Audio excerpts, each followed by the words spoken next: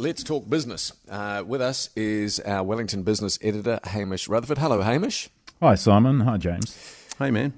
Good to talk to you. I read your story this morning with a great deal of interest, Hamish. So who's going to represent employers if it isn't going to be Business NZ with these fair pay agreements? It's really not clear who will represent them. This was, quite the radical piece of the government's industrial relations plan was to create a framework called fair pay agreements. And the idea was that, the unions would initiate bargaining in a certain sector or occupation and business would sit on the other side of the table and they'd try and thrash out some sort of agreement for conditions that were above the kind of legal minimums in say cleaning or security guards or so on, and then try and reach an agreement. And if they couldn't reach an agreement, the Employment Relations Authority would make the decision. Business New Zealand has been opposed from this from the start, but they have sort of engaged in the process for quite a long time. But just overnight, they've said, no way, no how, we're not going to be the default party that will sit on the other side of the table to unions. And of course, most industries, if they have a representative body, it can only be, a handful of staff. Business New Zealand is the natural body that would represent business, so if they're not going to do it, it's really not clear who will do it. So, Hamish, what does this mean the system won't work?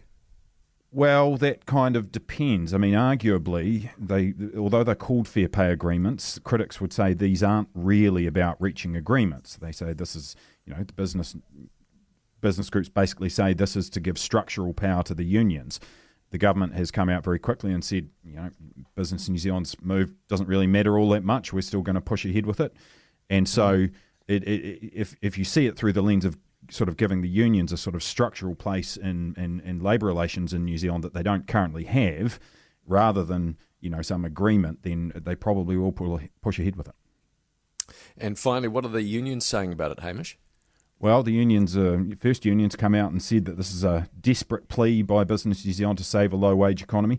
They are very, very keen for this because it means that even in occupations or sectors or areas where they don't have a lot of representation, they can take on and get a mandate to negotiate at a nationwide level. So they will be absolutely keen and committed to this going ahead, and they will continue to put a lot of pressure on the Labour Party to make sure that they continue through with it.